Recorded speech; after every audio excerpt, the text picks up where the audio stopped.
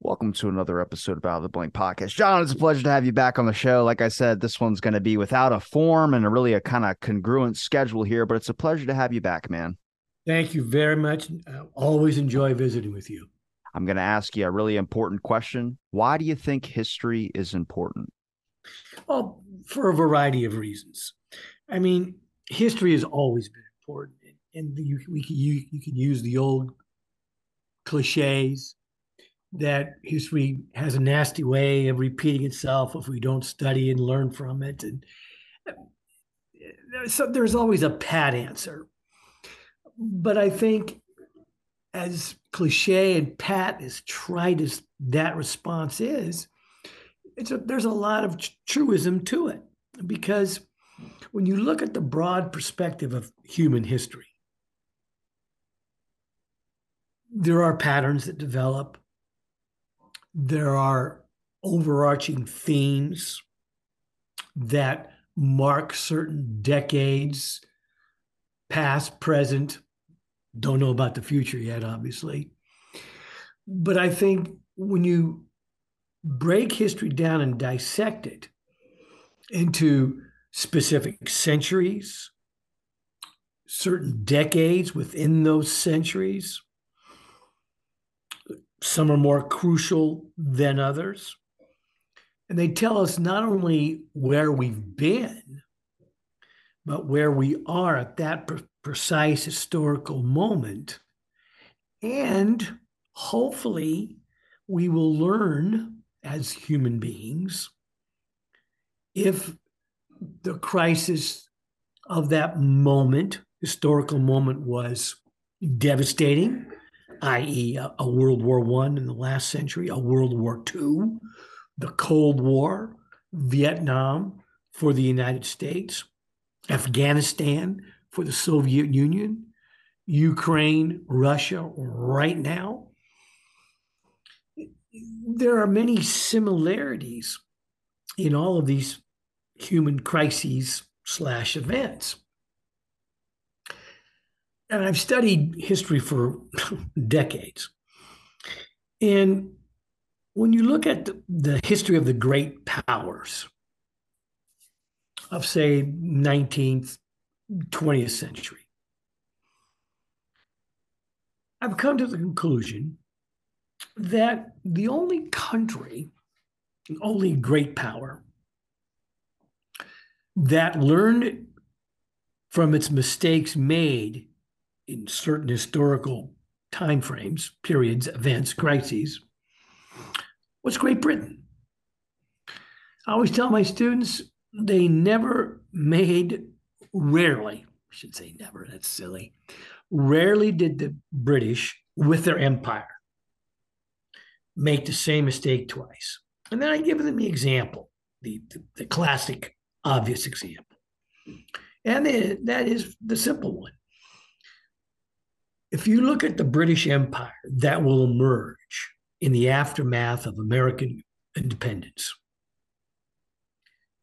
that empire will not only be an empire upon which the sun never set, but an empire the British were able to rule, control by force sometimes, by a variety of different means, because they learned from mistakes, the several mistakes they made with the 13 colonies.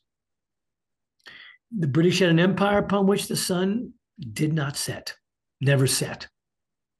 And I'm sure you're aware of how vast that British Empire was by, let's say, 1900 or even earlier, right? Virtually all of Asia, South Asia, Indonesia, Malaysia, Singapore, Canada. I could go on. Australia, New Zealand. And they were able to keep that empire intact till after World War II. Now, after World War II, there'll be the rise of these nationalist movements like in India, led by Gandhi, which will eventually force the British to relinquish India, right? But they learned from their mistakes made beginning with the 13 colonies, and then other mistakes as well. Boer War of the late 19th century, 1890, late 1890s into early 20th century, was a disaster for the British, a disaster. They were defeated by a bunch of South African, Boer, Dutch farmers, a little more than that. But in effect, it was a humiliating defeat. It was kind of like their Vietnam, the Boer War. And it was one that was caused by greed, the desire to take over the gold and diamond mines, which the Boers really didn't know existed in what is today like Johannesburg and that part of northern South Africa. I mean, they did, but they didn't. They weren't that interested in it, believe it or not. And so they made that horrible mistake, and they were defeated, in effect. It was a humiliating defeat for the British. The great British Empire, the great British Army was defeated by a bunch of farmers. And I mean that loosely. And they didn't make that mistake again. And the British pretty much relinquished their empire, pretty much voluntarily, grudgingly, after World War II, because they realized they could not any longer maintain or sustain it.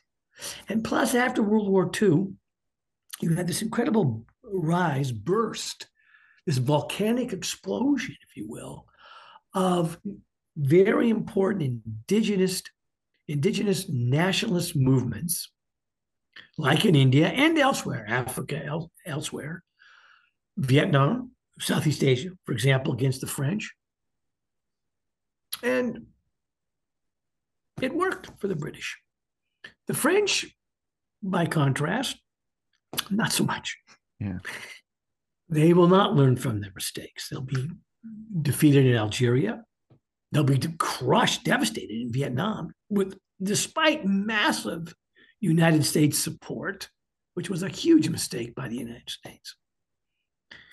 And I think what accounted for the difference between France and Great Britain is that British post-war leaders, mostly Churchill, because he's defeated right after the war. Clement Attlee takes over for a few years, but Churchill bounces back, regains the prime minister position, and stays there until the mid-50s. And then he resigns. He was getting too old. But British leaders realize the reality that they could no longer sustain an empire of that magnitude. They didn't have the economic ability to do it anymore. Devastated first by World War I, and definitely by World War II. And so they gave it up. The French, by contrast, right, suffered from a Napoleonic complex, mostly embodied in Charles de Gaulle. You've heard of him. And they wanted to go back into North Africa, Algeria, and that area, back into Southeast Asia. Now, in fairness to the French, relative to Southeast Asia, Vietnam in particular, that was at U.S. behest. The Truman administration, believing in the stupidity of the domino theory, believed that by allowing the French to reoccupy Southeast Asia, particularly after 1949, when China falls to the communists, Mao Zedong's the communists take over China, we had this ridiculous hysterical fear that, my God, the rest of the world will fall like a row of dominoes, particularly in that part of the world, to communism. Here's a classic example of your original question. The United States, in the aftermath of World War II, all of a sudden becomes the great power. And they had no sense of historically what that meant, because we had been in isolation for so long. And so instead of learning from the mistakes and victories of other great powers, we didn't. Right? And the British, because of their vast empire, had a very global understanding. They understood as best as any white civilization could, the indigenous people of their empire. They made a point of trying to understand the culture, the language, the history of that region that they occupied, colonized India, for example. And the British did something very wise. They ruled through the local power elite, whether it was India or Burma, Myanmar today, Thailand, pick anywhere, right? Something they learned from their experience with the 13 colonies. United States, we never did that. Oh, we tried in Vietnam, first with Diem, who was a disaster, and then Key and Tu. We could just never find the right individual. We had no understanding of the history of Asia. I mean, as a very well informed, educated young man, Americans, we are notoriously an insular, isolated people. I have students in my classes forever who have never left Texas. And I asked them, how many of you have been to traveled in the United States, across the United States, to other states, other regions of the country? A handful. How many have ever been to Europe? Maybe one. And most of those kids who've been to Europe, who've traveled, are not American kids. They're kids from other countries, right? God forbid we should learn another language, mandatory. I mean, I'm a firm believer, particularly in the United States, particularly in the Southwest, California, New Mexico, Arizona, Texas, and a lot of other places too, that we should be a bilingual country, like Canada. Mandatory. Every Canadian speaks French and English, some better than others, but my wife and I, it was amazing to me. We went to southern France for our daughter's 50th birthday. I'm an old man. And you look great.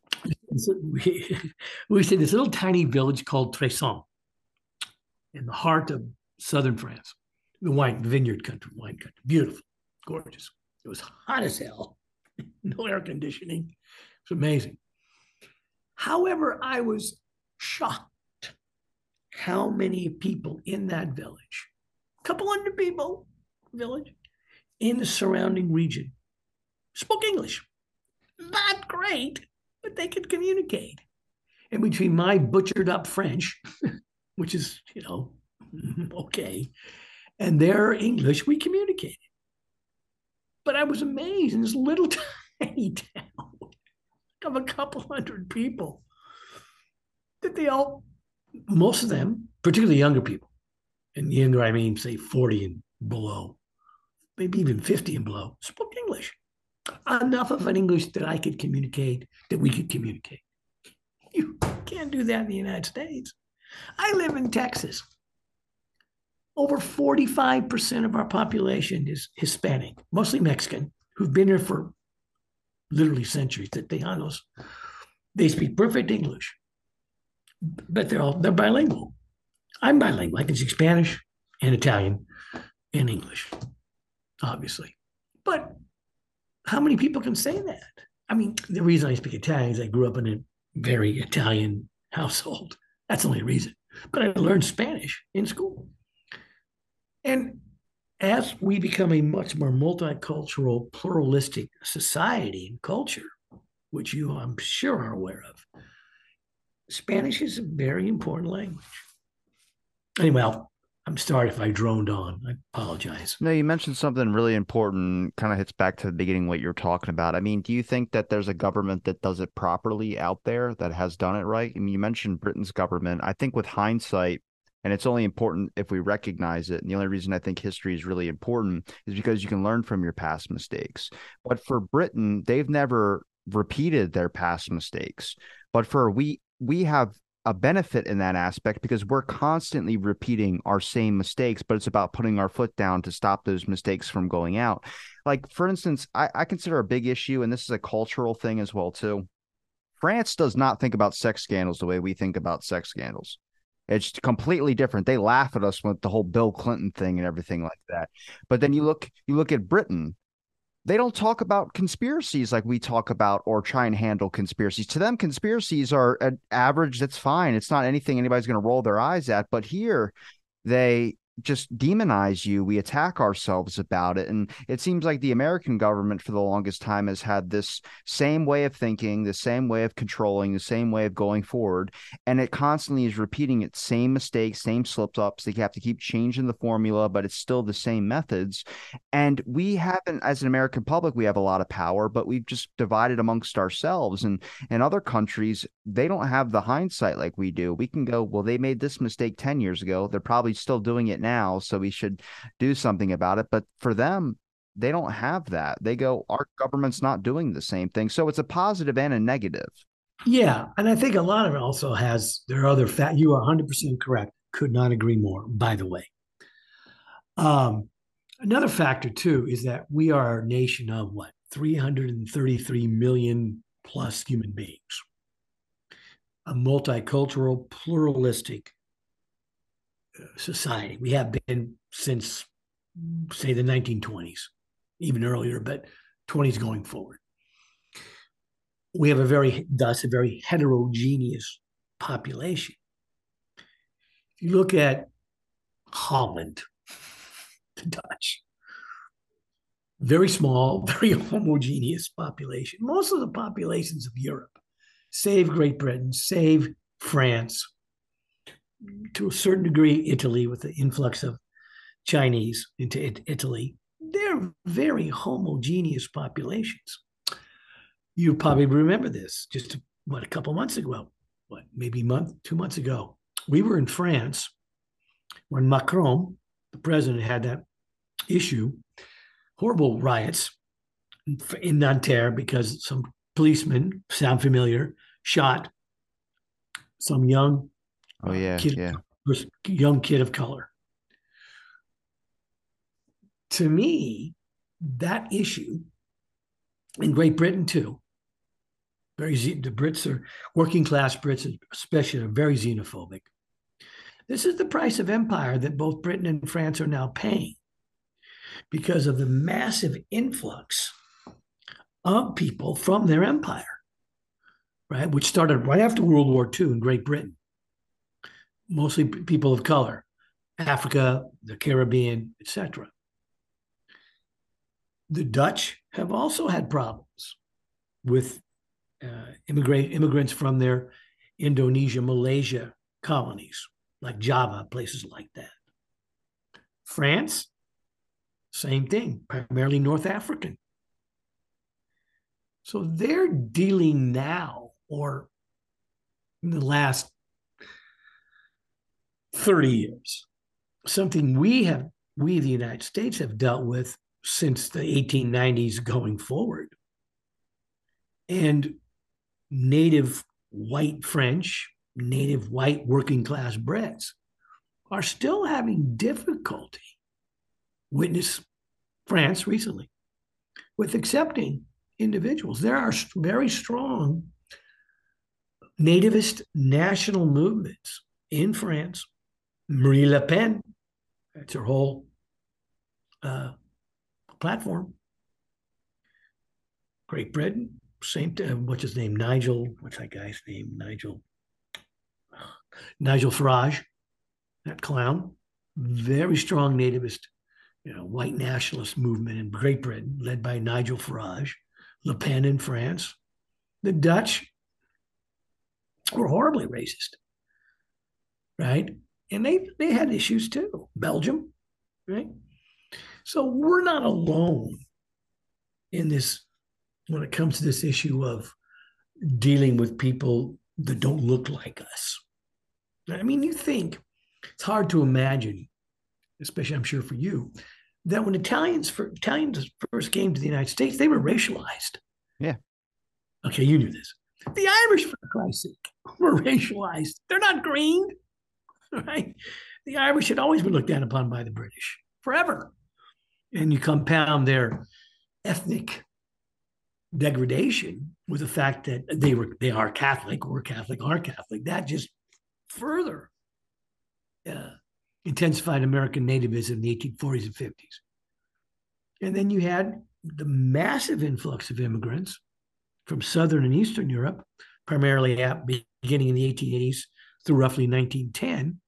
When you look at the composition of that really first significant wave of how should I put this, non-Anglo-Saxon, non-white immigrants, Southern Europe, Eastern Europe, Italians, Greeks, Poles, Czechs, right? Lithuanian Jews, Russian Jews. I mean, they're all, that's a religion. It's not an ethnic group. They're ethnic, but it's a religion. Massive influx. White America, white Anglo-Saxon Protestant America, couldn't deal with it. Looked down upon it. It took the Italians longer than the Irish to become acculturated and assimilated. Poles, Czechs, the list goes on. They all, I tell my students, one of the major themes of one of my survey courses is how these individuals, these particular ethnic groups, worked their way toward whiteness. Well, that was easy. Well, compared to African Americans or Hispanics or others, it was a relatively easy process. It took decades, but they eventually did it. The Irish did it, right? The Irish did it by staying in the cities.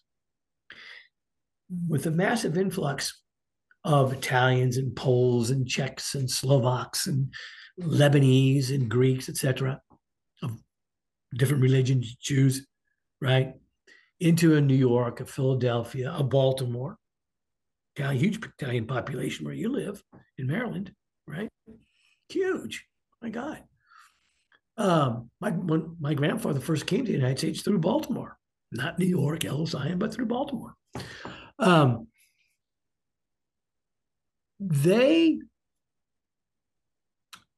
Irish, back to the Irish, I'm sorry, in Boston most notably, but New York too. WASP America, when these immigrants from Southern Eastern Europe poured into a Philadelphia, Boston, New York, Baltimore, traditional white Anglo-Saxon Protestant families, particularly the upper classes, they moved out of the inner city to, quote, suburbs. The Irish stayed. They took over the city. They became the political bosses. They became the notorious Irish, or legendary, I should say notorious, legendary Irish cop on the beat. They said, here's our chance. And if you look at the history of immigration in the United States, every time a new wave, a different wave, ethnically, racially comes in, it tended to push up the previous immigrant group that had been disdained or ghettoized and such, like the Irish. The Southern Eastern European immigrants were a great boon for the Irish because they finally worked their way toward whiteness, took over the inner city, right? Italians will find their way to do that illegally, but they will do it. All these ethnic groups will. I tell my class, because I hate to go into the stereotype of the Italian mafia and all that nonsense, Jesus. You know, that TV series, The Sopranos, remember The Sopranos? Yeah. Classic, one of the best shows ever on TV. I cringed. It amplified the stereotype.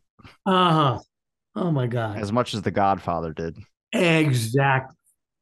And I went to, when I would go to class, I knew my students were looking at me. I wonder if, you know how kids are. You know, I did have one uncle who was involved. That's it. Out of the scores of us who came from Italy, over 100. Morettas, Rosati's, Cristopacci, I mean, scores of us. One. So that's pretty good odds. But I don't like to use that example. The example I do use is Joe DiMaggio, one of the greatest ball players of all time. Yeah. I mean, without question. married to good old Marilyn Monroe for a brief amount of time. For a couple of years, yes. I mean, you can't work your way toward whiteness better than marrying Marilyn Monroe, right? But what DiMaggio and other Italian Americans did is they found a niche with an American culture in which they could excel,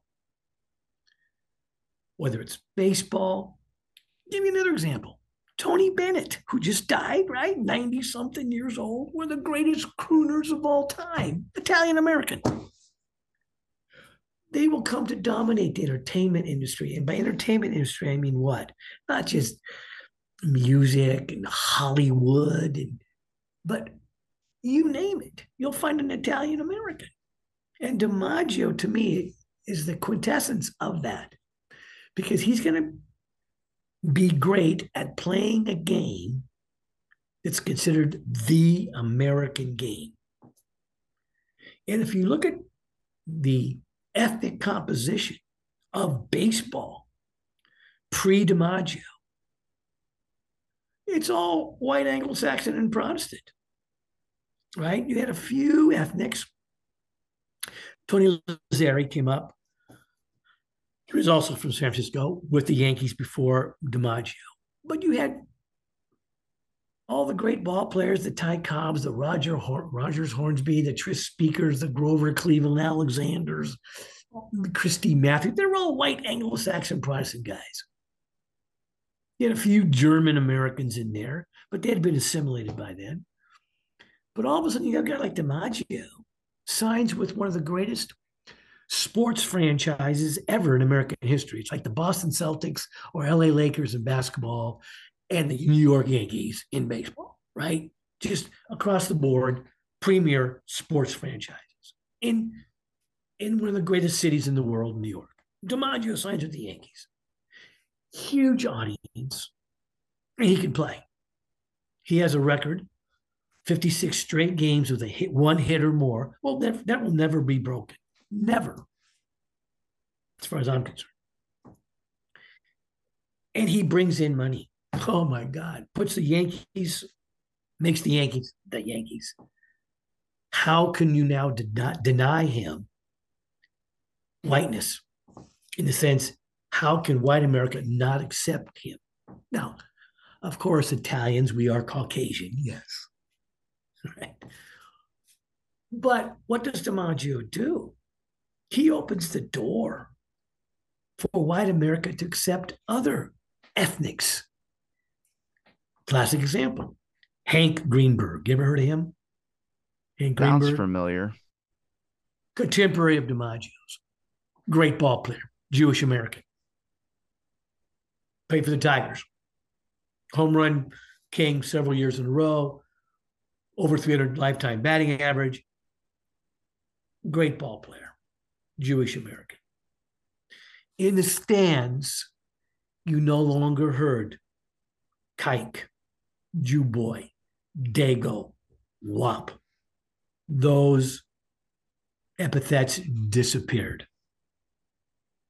You saw Joe DiMaggio, Hank Greenberg as white, a great American citizen. And of course, DiMaggio serves in World War II, along with a host of other ethnic Americans, my father included, right?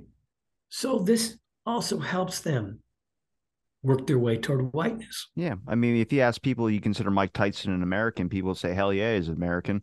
They won't even be thinking about race because he earned his place. Oh, in their eyes, earned his place, not for me. I have ADHD, so I tend to not notice like the racial things, the gender things. I never think about that. I usually just want to talk to someone who I want to talk to.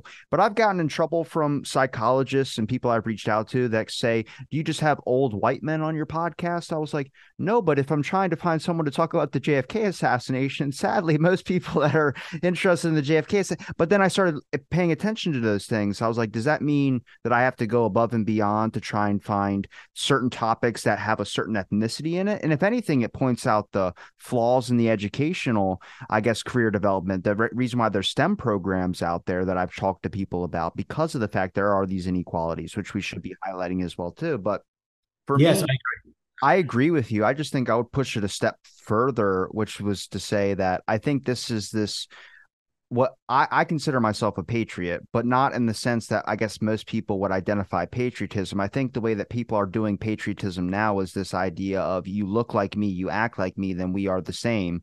My idea of patriotism is that this is a country that we need to make for everyone. We need to make this a part of us. We should be proud of where we come from, but I think that sense of patriotism has been formed into, maybe it was the government's way of doing this, but a way of making you have blind allegiance. Like there is this thing like home field advantage that I would bring up. Like in sports, for instance, the home team gets stronger when they're playing at home because they got their fans all cheering for them. Now, well, I can talk trash on America all day, problems with it for sure. The list goes on for miles. But then someone from another country says something about my country, I get defensive. I have no idea where that comes from, how it got there, but it's a sense of blind allegiance. It's much like with your family. You can talk trash on your family, but someone else does, then you get a problem. For instance, the American president. Why does he have to be born in this country? And what happens if he's been here his whole life, but he wasn't born here, but he can't be president because of that? That's like these old notions. And I start going, boil this down to, I think every government's like this in every country around the world. You go to Jamaica, they're going to look at you differently because you don't look like them. There's a human instinct of, I don't know, just something we don't accept something that looks different, Mm-hmm. which I think back in the day, I think with the idea of whiteness, I think it's because that class or those people back then realized that they make this the superior, not in my eyes, obviously, but back then this is what they're doing. If we do this, then we have this total rule over all. And now at this point today where I live and what I've grown up with, I mean, Baltimore is a largely black population. But from what I examine is there's just people in positions of power that are willing to go after anybody, but they have subjected a certain race. I'm not denying that.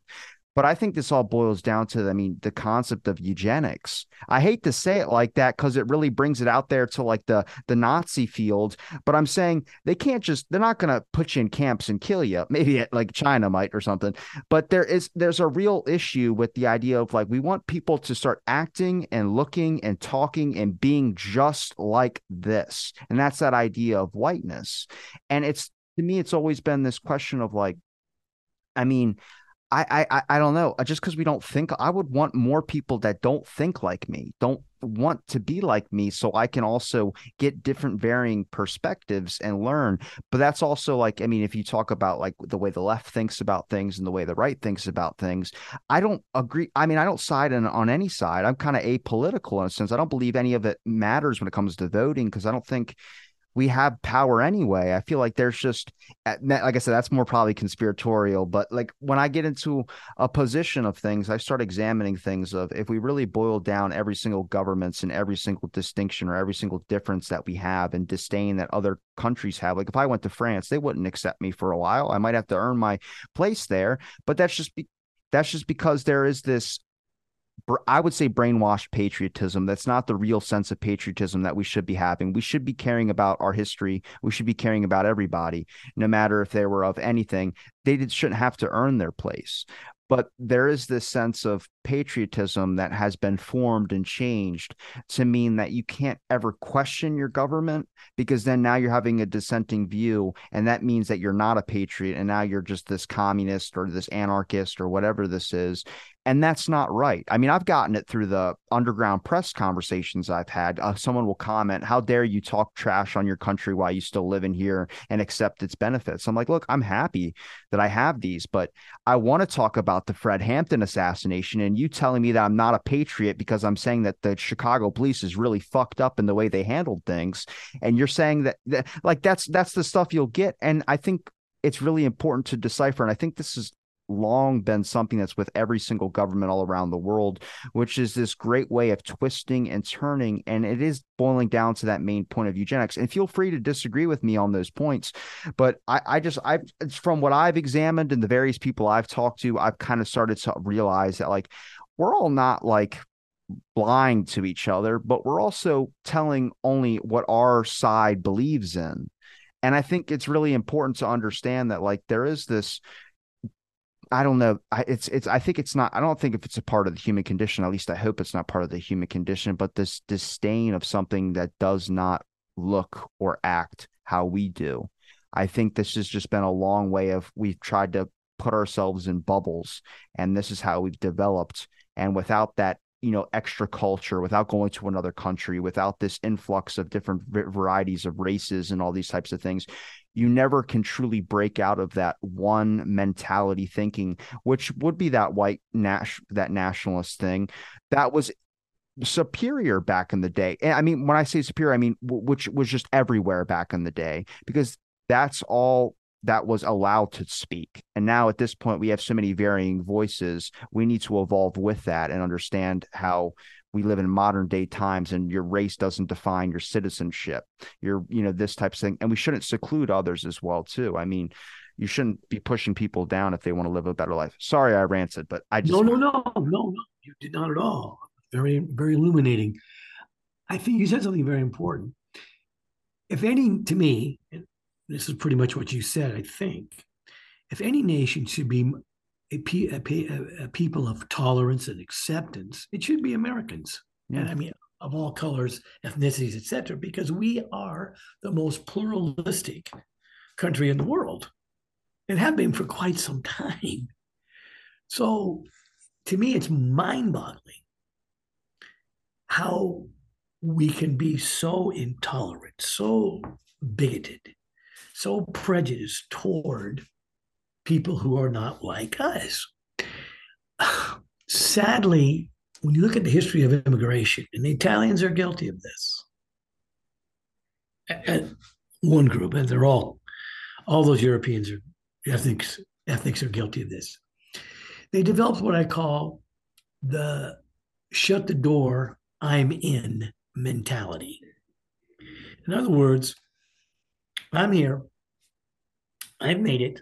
This Italian Americans, not me personally, but Italian Americans. Once they had worked their way toward whiteness, had been accepted. This is all post World War II.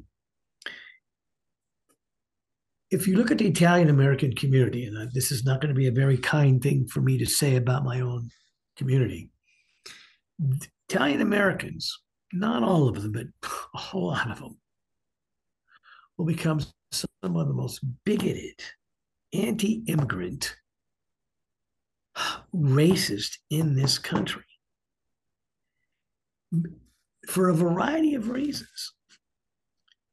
And this will begin to manifest itself, or began to manifest itself in the 60s going forward. I was surprised to see on January 6th how many of the surnames of those people there rioting, protesting, had ethnic names. Hispanic, Italian, Eastern European of some sort.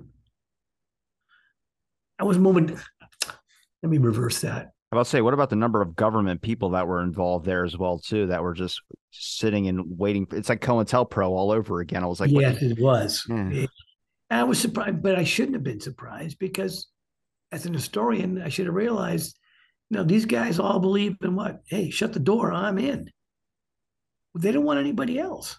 They're fearful. And this is true of the Italians, the Irish. Oh my God. You don't remember busing of the early to mid 70s during the Nixon administration, then going forward. Some of the worst anti-busing riots took place in Boston, Massachusetts, the cradle of American liberalism, home of the Kennedys, blah, blah, blah. And who was out there throwing rocks and hurling epithets at the African American kids being bused to different neighborhood schools? Were the Irish and the Italians. I was like, oh, Jesus. Two of the most discriminated ethnics in American history are out there in the forefront of the anti-busing. It's like, oh my God. I would feel like that would be a way that they felt like they could deflect from their difference from American white nationalism, and then they can start being accepted as Americans because hey, they all gang up on one. That's the Of course. mentality. That's it. Exactly. Exactly. And that's been true of many of these ethnic communities when it comes to very controversial social justice issues. It's literally like elementary school when if you're getting bullied, then you find another kid who's smaller and weaker, then you bully him, and now you're part of the cool kids group. Exactly. Very good analogy. And that's what you have or had, and you still have it. I mean, like I said, it's mind boggling to me as an historian, as a citizen, how we are so still a nation so polarized on race and religion, ethnicity. It's like, wait a minute. The majority of kids in my classroom, I think I have in two classes that are face to face. I probably have maybe in two classes, so 30 with 60 kids at my campus, which is like 5 minutes from my house. I have maybe a total of maybe 7 or 8 white kids. The rest are all mixed, African American, mostly Hispanic, because my neighborhood's pretty much Hispanic. Some Muslim kids, Arab kids, just a handful of white kids. You go to the University of Houston, where I taught for 26 years as an adjunct, visiting professor. Big survey class, 500 kids plus, typical big university. It was a great mix of kids: Asian American, ethnic American, African American, Hispanic. I had them all. If you look at the city of Houston, which I'm sure you're aware of, we are the most diverse city in the country. And we get along pretty well in the city of Houston, really well. You're going to love this. Some of the West Coast cities have some very serious homeless problems.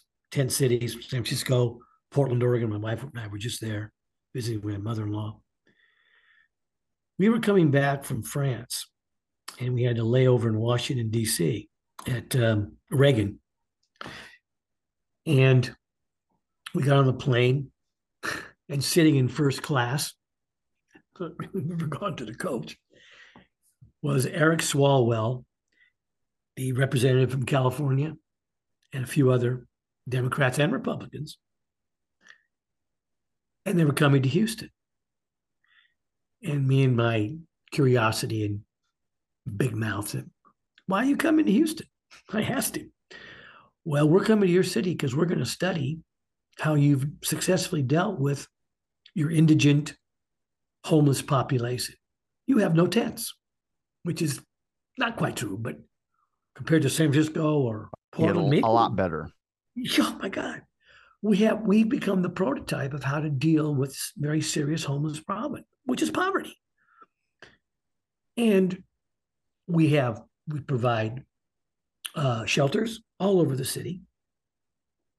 We provide low income housing all over the city, right in my neighborhood, right? Paid for by Houstonians, taxes.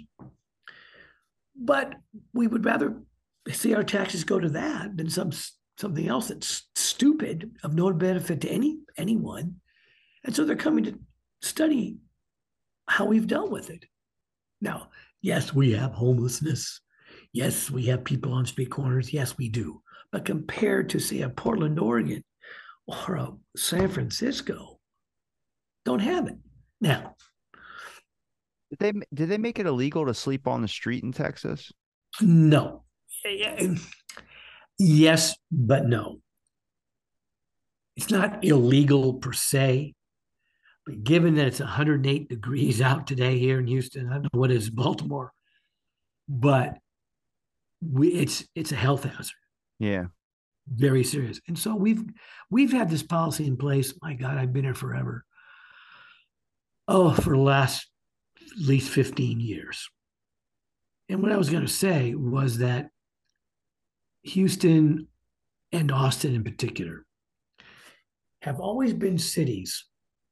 I wrote a book with one of my colleagues on the history of Houston years ago, and we did a lot of research. And one of the things we found out about Houston's power elite for the last 100 plus years is that Houston wants to be a city that's viewed as a modern, progressive city that wants to attract business from outside. And Houston's city fathers, as well as Austin's, for the last 100 plus years, said, look, we can't have any types of urban blight, no visible poverty, homelessness, and most important, we cannot have racial issues and tensions. So when you look at integration in both Austin and Houston, I can't speak for Dallas. I don't know. Dallas is a large John Bircher society down there, so I would roll with that. Bravo. Bravo for you. Bravo. Exactly. And not just being biased either, but you're 100% correct. They said, look, we can't have these. If you look at the history of integration, both the city of Houston and the city of Austin in the late 40s through the 50s into the 60s were the vanguard in the nation, not just the South, of integrating schools, all public spaces, etc. Now, was that altruistic and humane? No, that's not the right word. Was it altruistic? Was it genuine concern for race equality? Maybe. But regardless of the motivation, by 1960, Houston was a fully integrated city, and so was Austin. Now, will there still be other issues down the road relative to busing and such? Yes. Late 60s, early 70s in both cities. But Houston is a safe space. Austin, safe space for non-whites. Has been for a long time. I'm not just being a city booster. I've lived here a long time, 47 years. And my wife and I have seen a lot of changes.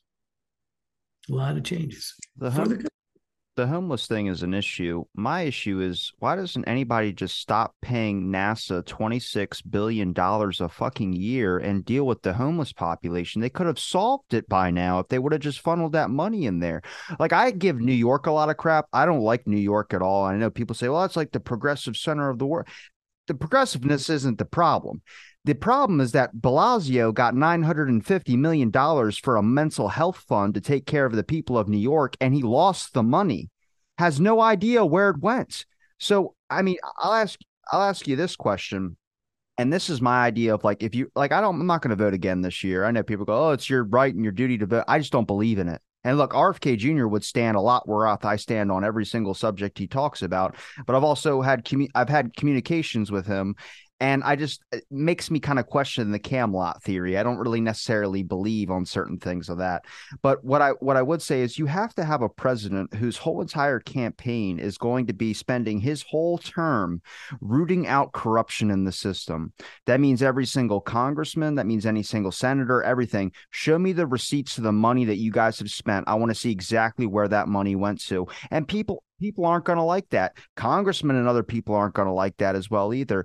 But you literally have to dedicate a whole term to fixing Congress, fixing the House, fixing whatever, putting on term limits, kicking people out who are doing insider trading, rooting out all the corruption. You might get fucking killed, but you have to do this, and the people have to want it, because then the next term, if they go with you again, and they trust you again, then you can start making some real impact and changes. Because trying to suggest things now, you're having basically one person go, I'm not going to do that because it's going to mess up this thing I have. Maybe if you do me this favor, I might think about it. And then you have all this favor game playing that's going on there, which is why I said I don't think Nixon was in all, like, 100% the worst evil in the world, was only because he understood the political system from when he was vice president. And if you look at how the game runs of that inner politics of you do me this favor, I'll scratch your back, you scratch my back. I mean, the fact that as soon as Nixon goes down, there's like no evil anymore in the American political system. I was like, no, there's evil there, but they found who their person on the cross is going to be that they have to burn. And that's what I try and say to people. And people don't like hearing that because the history books always teach, obviously, Nixon was the worst evil and he was the only thing bad about. But I just try and show people, I was like, the whole system's corrupt. I mean, we built a sandcastle.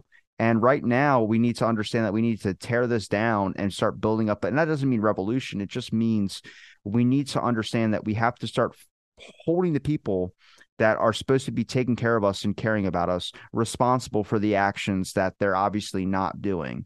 And yeah, so If you resurrected the founders, George and Johnny Boy, Adams, Jefferson, Hamilton, all of them, you resurrected them, brought them to what you just said, the condition of the country right now, they would say, we need to start all over. We have a template, but we can use this template we created in 1787, but man, we got to start all over.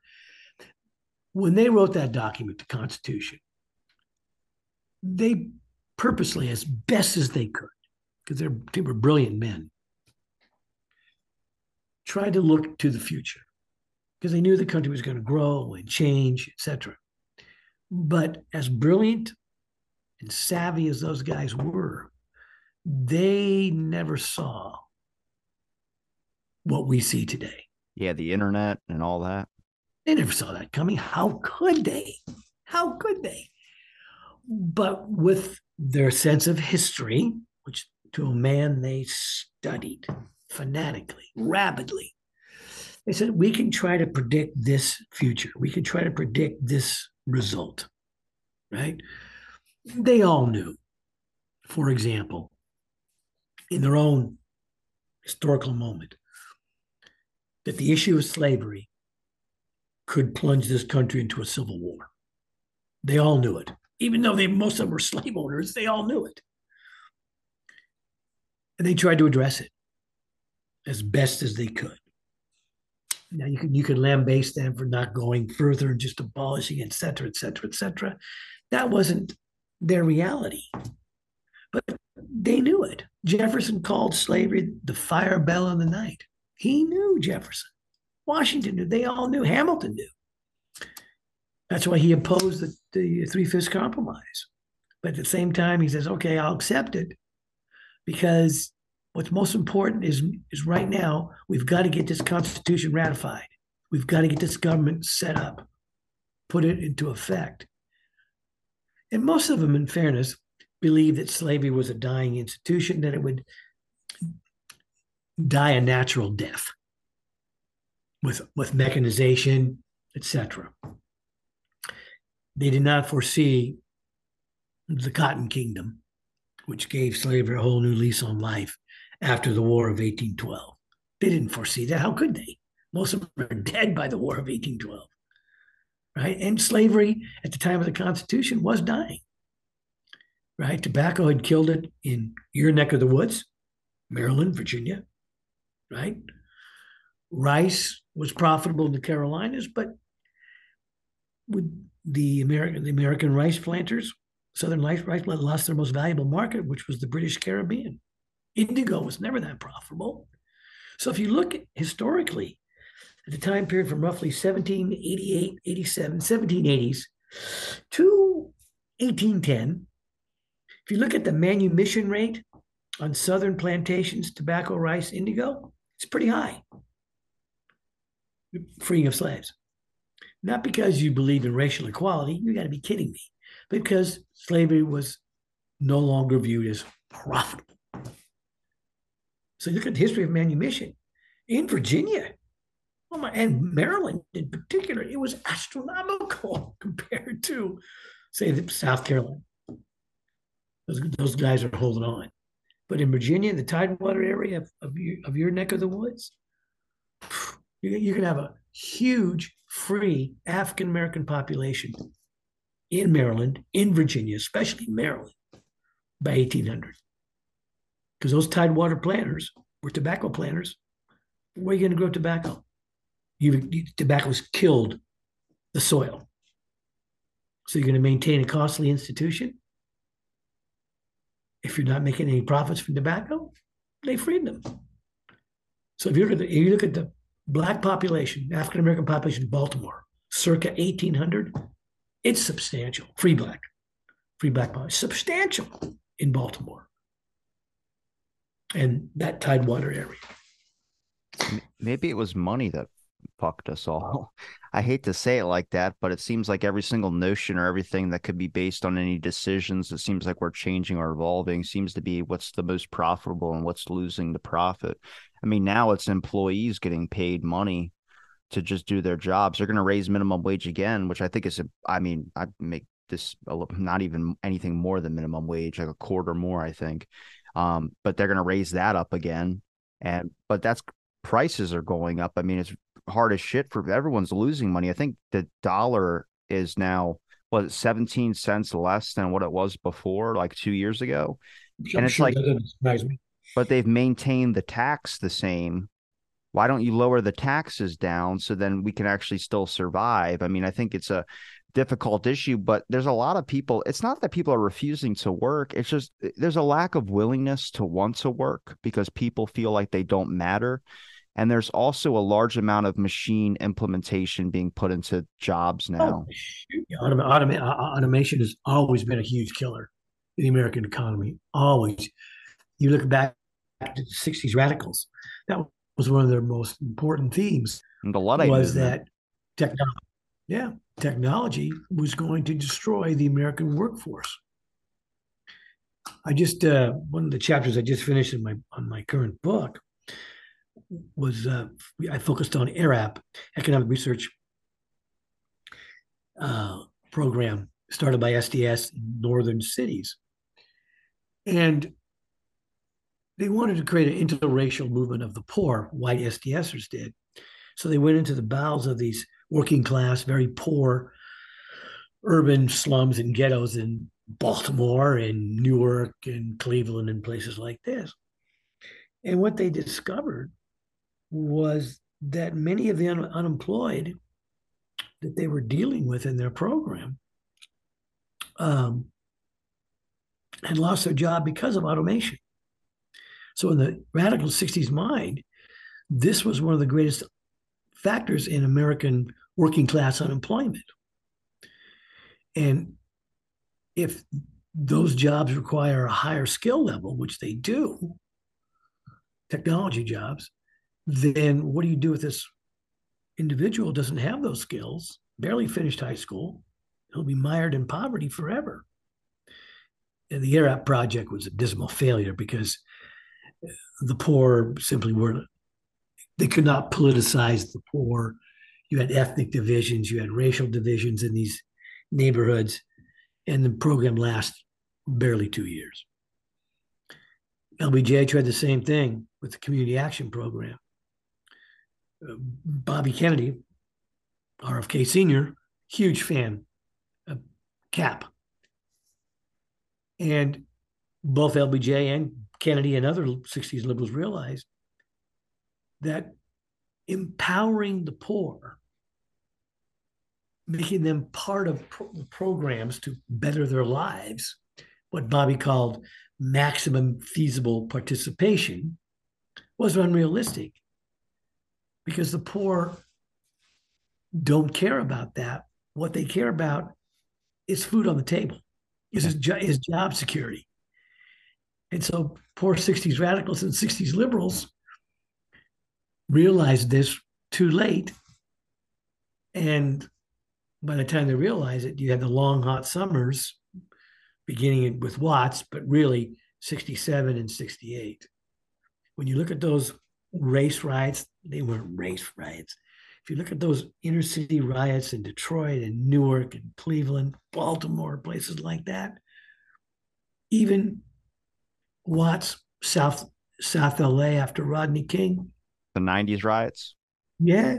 You know what is pretty fascinating about that, and I know it's a controversial take, but those I wish they would change the name because I don't even like the name of it, but it's the rooftop Koreans, the people that were out on I'm sorry, I saw one of the pictures of them. I showed it on air. One of them has a cigarette in his hand and he's on a roof with a rifle. I'm like, this is the most badass thing I have ever seen in my entire life. Like, despite every other context of whatever that situation is, just the dude's wearing, he has the giant thick glasses and a striped like Where's Waldo t-shirt with a cigarette in his hand. The one dude just has one in his mouth, like a double shotgun in his hand. I'm just like, I understand I understand the contested and the different, history and the whatever between the African American community and the Koreans down there. But to me, that picture, I was just like, I've never seen that before. I was watching a documentary and it popped up. I'm surprised I've never heard about them at all. It wasn't taught to me at all. And that iconic photo, I was like, even the guy who had a gun out and he has a fanny pack on, I'm like, if anything, this represents everybody they're struggling. And this is also what happens when people are like struggling so much that they're fighting each other. I mean, it's a big, like, to me, it represented a bigger issue to the power Oh, system. well, of course, it's a huge issue.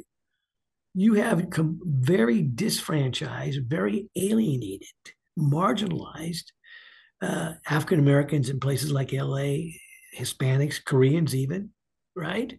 And the ethnic racial tension between these various groups is very intense. I don't know about Baltimore, if what the tensions are there, what groups have that kind of antagonism, but I know in the West Coast, it's pretty endemic. In San Francisco, same thing. In Still, Baltimore, it's probably more black on black. Um, just gang stuff that goes on here. But I don't think the government does anything to help with that. And I don't know what they would be able to do, but I think they honestly stir it up more, to be 100% honest with you. It seems like now everything has been divided amongst ourselves instead of focusing on the institutions of power that should be making our lives. I mean, it's not a stupid thing to say that if you have a happy people, you have an easier sense of government. You literally can function better, and it would make common sense. You'd want to keep your people happy, but they don't seem to want to do that. It seems like now it's just gotten to the point of, if you can isolate yourselves in your $10 billion mansions, then everything should just be to make me richer. sure. No, that's always been true in the United States. Americans are driven by acquisition, the ability to consume, decent incomes. You alluded to that earlier. Uh, a decent wage, a decent job, respectability. That drives American happiness and it has for decades, not since the beginning of the country, but for decades. I guess this is the beginning of the country. You made a white guy happy in the early republic by giving him what? Access to cheap land. Go out west, west meaning from the Appalachians to the Mississippi River, could buy an acre of land for $1.25. That made white guys happy, white men happy, right? Same is true. You have all these different immigrants come to the United States. Why? Because they want the American dream, right? That we all aspired to.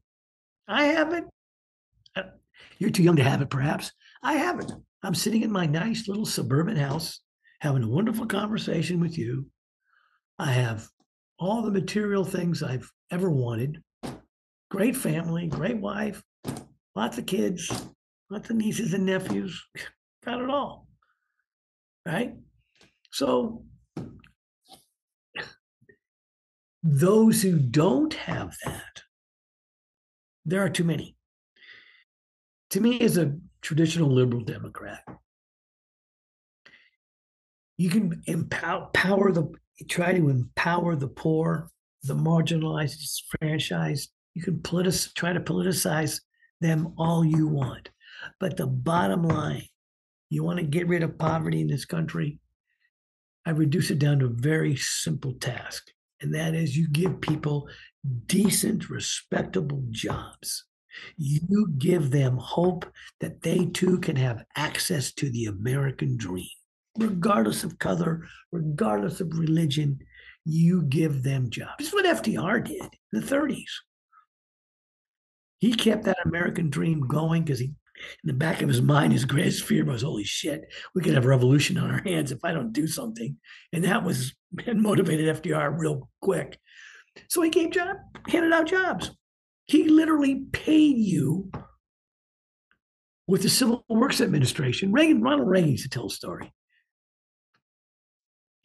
One of his first jobs out of college, he worked for the Civil Works Administration, handing out jobs. And it was in in Iowa. He was in Iowa somewhere, and maybe Des Moines or someplace. I can't remember.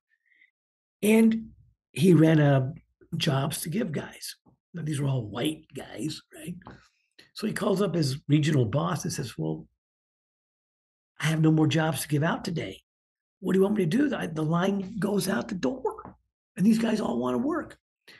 His boss tells him, "Make jobs up. Look outside and see what needs to be done." Reagan literally paid guys in this Iowa city where he was working to rake leaves on the boulevard. And those guys were so happy to do that. Now, would that be true today? Doubtful. But the concept, it's the concept. You get rid of poverty by providing jobs, or you get rid of poverty by what people don't want to hear, a redistribution of income and wealth. Yeah, Translated, go ahead. some taxes make like a flat rate tax kind of makes sense on certain things, but on everything else, it's like all we really need is the flat rate tax. Like you shouldn't have to be having to pay a tax and mortgages on your. There's just a bunch of stuff that doesn't make sense if you own the like your house and everything. Then you shouldn't have to keep paying. But I understand Uncle Sam wants a piece. I think it's the excuse I usually hear is everyone goes, "Well, Uncle Sam wants a piece." My whole thing is like I think the capitalistic like I'm not I wouldn't say I'm not defending capitalism here, but I'm kind of looking at it like I think the way in the society we are today with how everything is gone, if I was going to suggest a real change, would that the capitalistic model that did save us at the time of the Great Depression, the one we went with, I just think it's gotten off track. And I think if we really boil it down, no monopolies. You can't make it to where it should be ease of access for everyone. That means any person that wants the American dream, that wants to build a business, it shouldn't be damn near impossible for them to get ahead or get bought out by another corporation who's already so far ahead.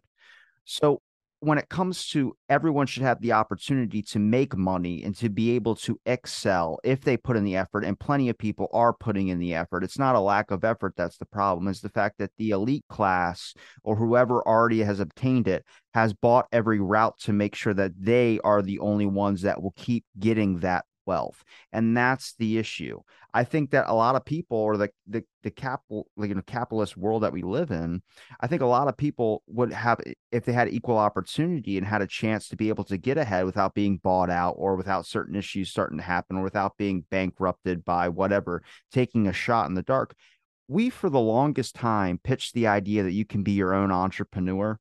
And that's what America's built off of being your own entrepreneur. Go ahead. You can start your own company. You can get that thing. Then the pandemic happened and a lot of people took that shot and they failed.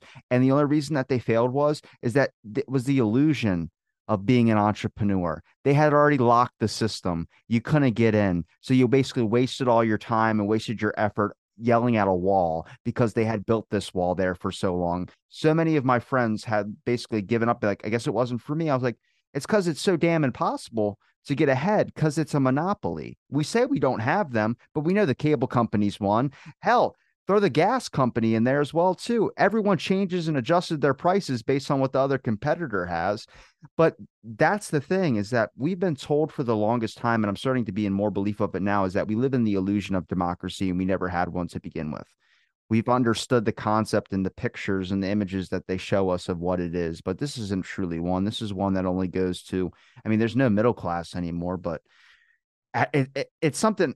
That's why I said I'm a misanthrope. I've noticed all this, and I'm like, oh god, there's not a whole fix. There's me even yelling about it in a podcast doesn't do anything about it. It doesn't educate people. It doesn't do anything. All it does is you get to a point where you start realizing is that, do you let it upset you anymore? Do you try and tell people to change their opinions even though they might not listen to you anyway? It's I think the best thing that you can do is try your best to feel like you're making a difference. And a lot of people can try their best to do a positive thing and hopefully come out least unscathed. Yeah, yeah. And this is what I try to do in my classes is to try to make these kids aware of history, have the same discussion you and I have had today, and turn them into better informed, civic minded citizens. Now, is that idealistic? Am I delusional? Maybe. I don't know. I don't know. But that's the only way I can live with myself and approach my classes and my profession. I've only got a few more years. I'm going to retire. I've been doing this now for 42 years. It's a long time. And there are moments when I get very disillusioned, depressed with students. Now, with the advent of AI, with AI being used, they use it to write their essays. And that's a They just huge, recreated a new Beatles song with AI, all right, there you go. and it sounds really good too. That's the scary part.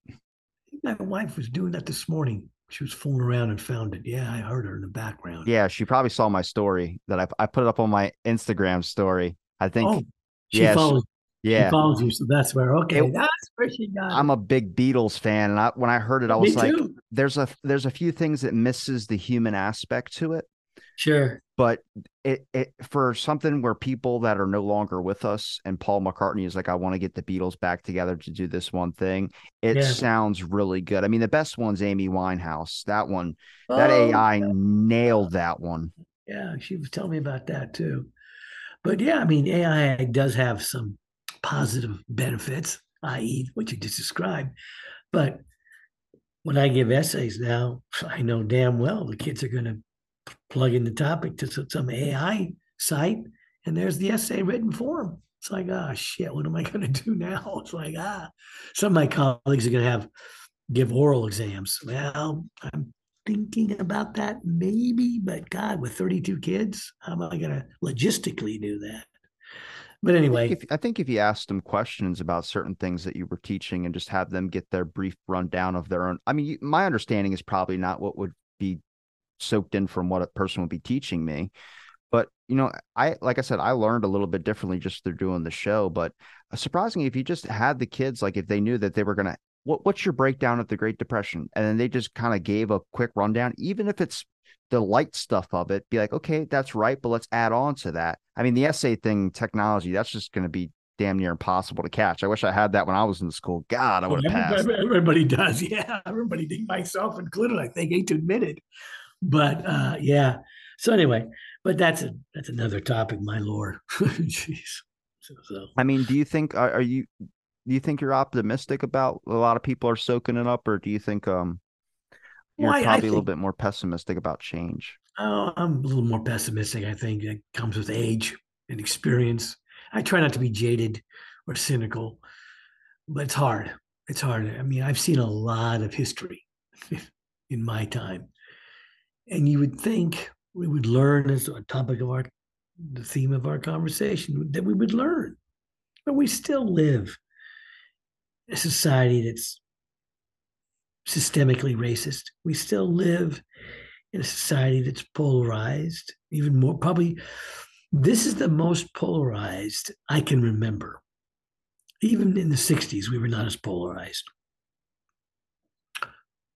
Even the most radical of radicals of the 60s always held out hope in the people that they would find themselves again. I'm not so sanguine anymore. I'm not. My biggest fear is if we have another Trump presidency. I don't think that would be good for this country. Could it be the death of democracy? Maybe. That's a little too exaggerated, but I am concerned. And then we have the candidate who's running on the Democrat. He's too old to be president. I hate to be sound so ageist, He but he's fell too old. asleep at Maui when he went there. That was an issue. I was so mad at his family. They're like, "Yeah, we're gonna have him run again." I was like, "You guys suck. You know, you guys shouldn't be having him go up there. He's a little too old to be doing that. So mean." It is mean, and it just makes him politically. It weakens his position because Americans can say, "Jesus." Even myself, who's a staunch Democrat, Joe, please don't run again. But then the question is, who's out there? You got an RFK Jr., you got some people in the wings, but Trump could be a juggernaut again in 2024.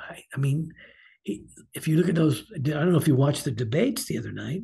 I watched maybe half of them. I caught them late. And that was just ridiculous. And none of those guys, none of the candidates are even close to what Trump's numbers are.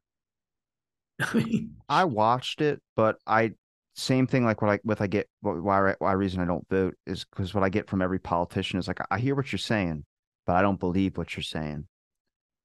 And it's not that it doesn't stand with what I believe in what they're saying. I just don't believe they believe in what they're saying at all. I think it's like this is going to get me a lot of votes when they say it, and I'm like, I was like, I just don't. I rather someone just tell me how it is, like where it's like, can I do that? Probably not. It's probably going to take me a long time to be able to do that, but that's just the honest truth. And if they ask a question, say you don't know. If you don't know, don't give me a bullshit response written by your campaign manager or whatever. Just tell me you don't know. I'd feel 1,000 times more comfortable. We'll figure it out together.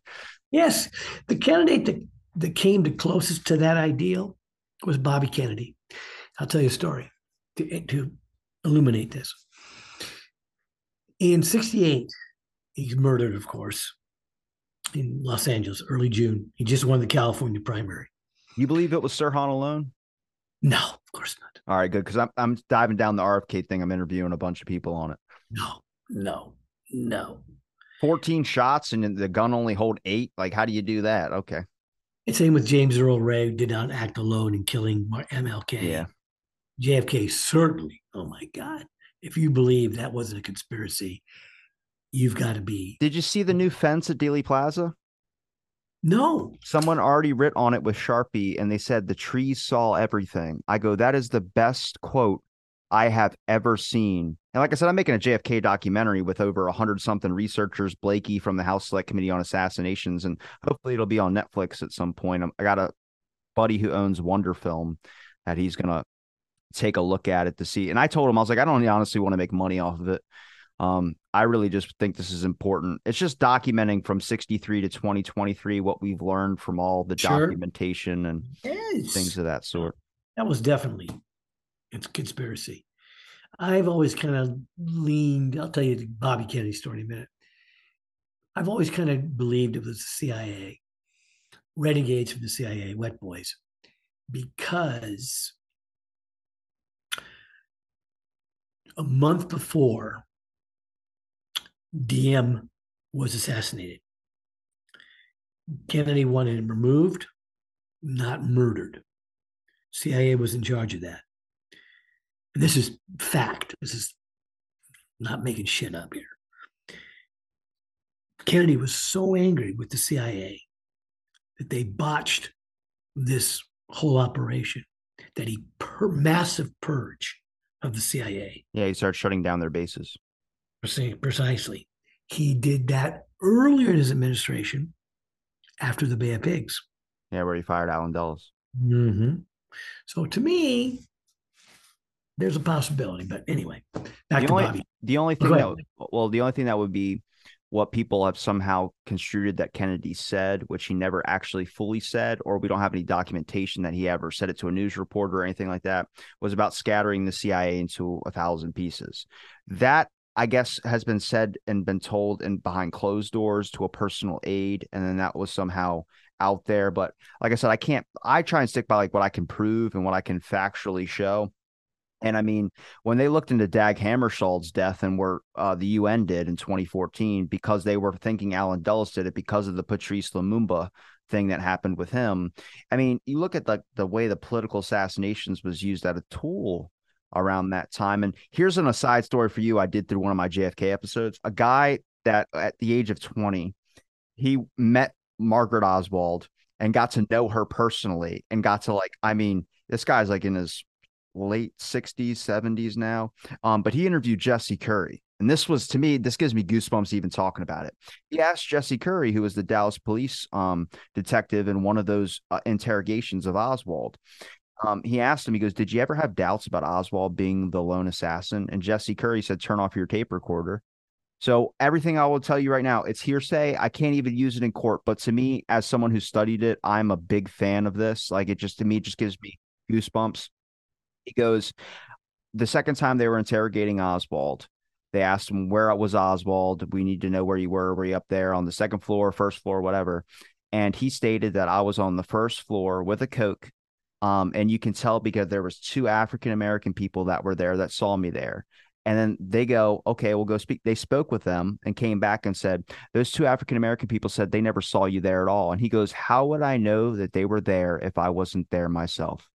And at that moment, this is what Jesse Curry says. Jesse Curry says, at that moment, I knew I had doubts. And I go, so to me, it's not anything you can use as evidence in court, but to me, it's hearsay. But it's to me, it's really important because he has no reason to lie. I mean, I've interviewed plenty of JFK people that are damn near impossible to find. I'm trying to get Thomas Noguchi right now, who did the autopsy for RFK. Uh, but most thorough autopsy in the world, 36-page report and everything like that. And he said that it was 3 shots up close behind RFK, and everyone says that Sirhan was standing in front. Come on now. No, no, it's we when it comes to history of assassinations, you always want a lone gunman because that's been the pattern. John Wilkes Booth was part of a conspiracy, for Christ's sake. Alan Dulles said that to the Warren Commission when they were investigating Kennedy. He said every major political assassination has been done with one lone nut. And I'm like, why would he say that? Because he wants to cover it up. And Wilkes Booth, at the same time, John Wilkes Booth was killing poor Abraham Lincoln. There were other Confederate fanatics going after Andrew Johnson, Henry Seward, and all of them. So this is not new. It's called the Now, but Society and the Spectacle. yes, exactly. Now there were some nutcases like with Garfield and McKinley, but not with JFK, not with Lincoln, for sure. I mean, Ronald Reagan's attempt. Obviously, that guy was crazy. But anyway, I'll tell you the RFK story real quick. Move on. So anyway, I saw Bobby.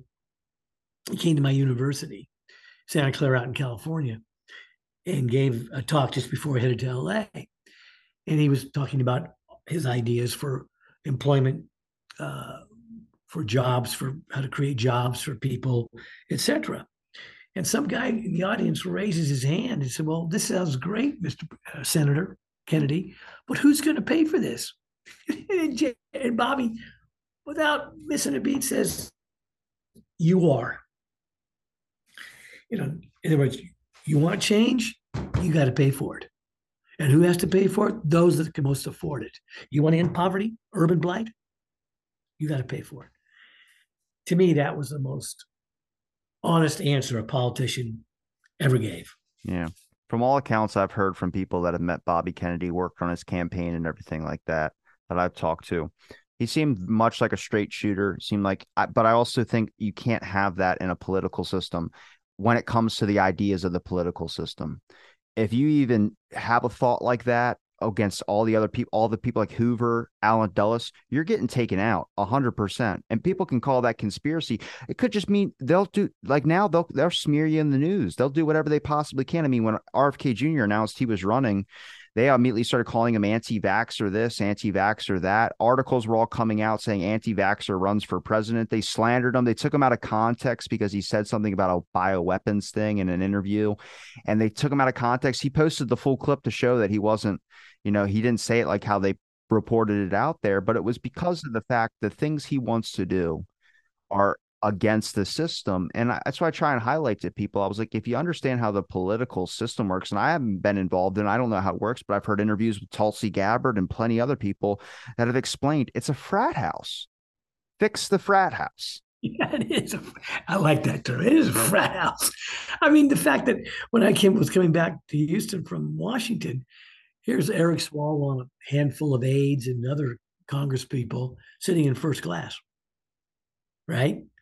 So if you are the people's representative, you should be sitting there in the back and coach with the rest of us. Right above or right under the oxygen tanks. There you go. Shit.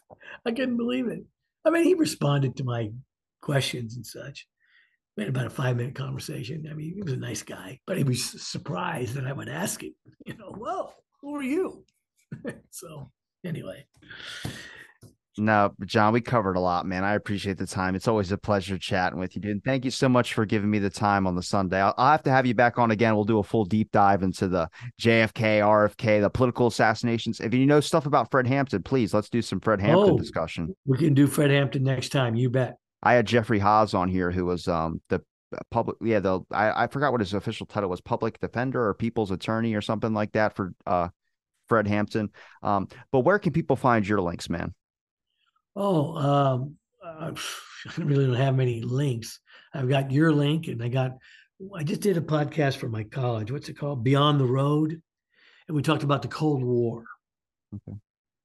So anyway, but I'm Well, not good. I'll link your Amazon stuff in the description of this episode and any other links I find of where they can find your books and any other works That you should have. be great, man. Well, Thank you. thank you everybody for listening to this episode about the blank. Stay tuned for our next episode.